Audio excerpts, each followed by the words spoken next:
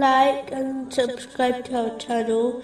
Leave your questions and feedback in the comments section. Enjoy the video.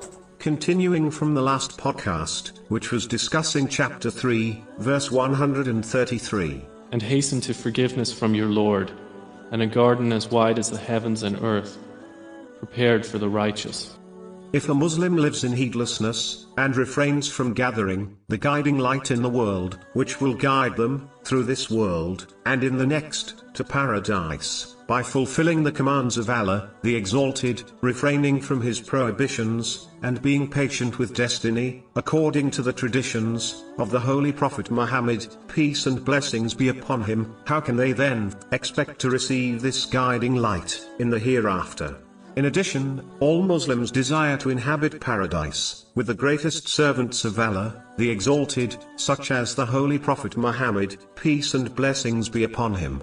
But it is important to understand that simply wishing for this, without action, will not make it come true. Otherwise the companions, may Allah be pleased with them, would have done this. Simply put, the more one strives to learning and acting on the traditions of the Holy Prophet Muhammad, peace and blessings be upon him, the closer they will be to him in the hereafter. The greatest blessing is observing Allah, the Exalted, which is discussed in a narration found in Sahih Bukhari, number 7436. If a Muslim desires to obtain this unimaginable blessing, they must strive to achieve the level of excellence mentioned in a narration found in Sahih Muslim, number 99. This is when one performs actions, such as the prayer, in a way as if they can observe Allah, the Exalted. This attitude ensures one's persistent and sincere obedience to Allah, the Exalted.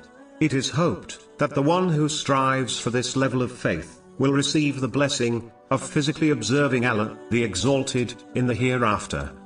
As paradise is reserved for the righteous, a Muslim must therefore strive to become one, as outlined earlier. But if they walk the path of the sinful and adopt their characteristics, how can they then enter an abode reserved for the righteous?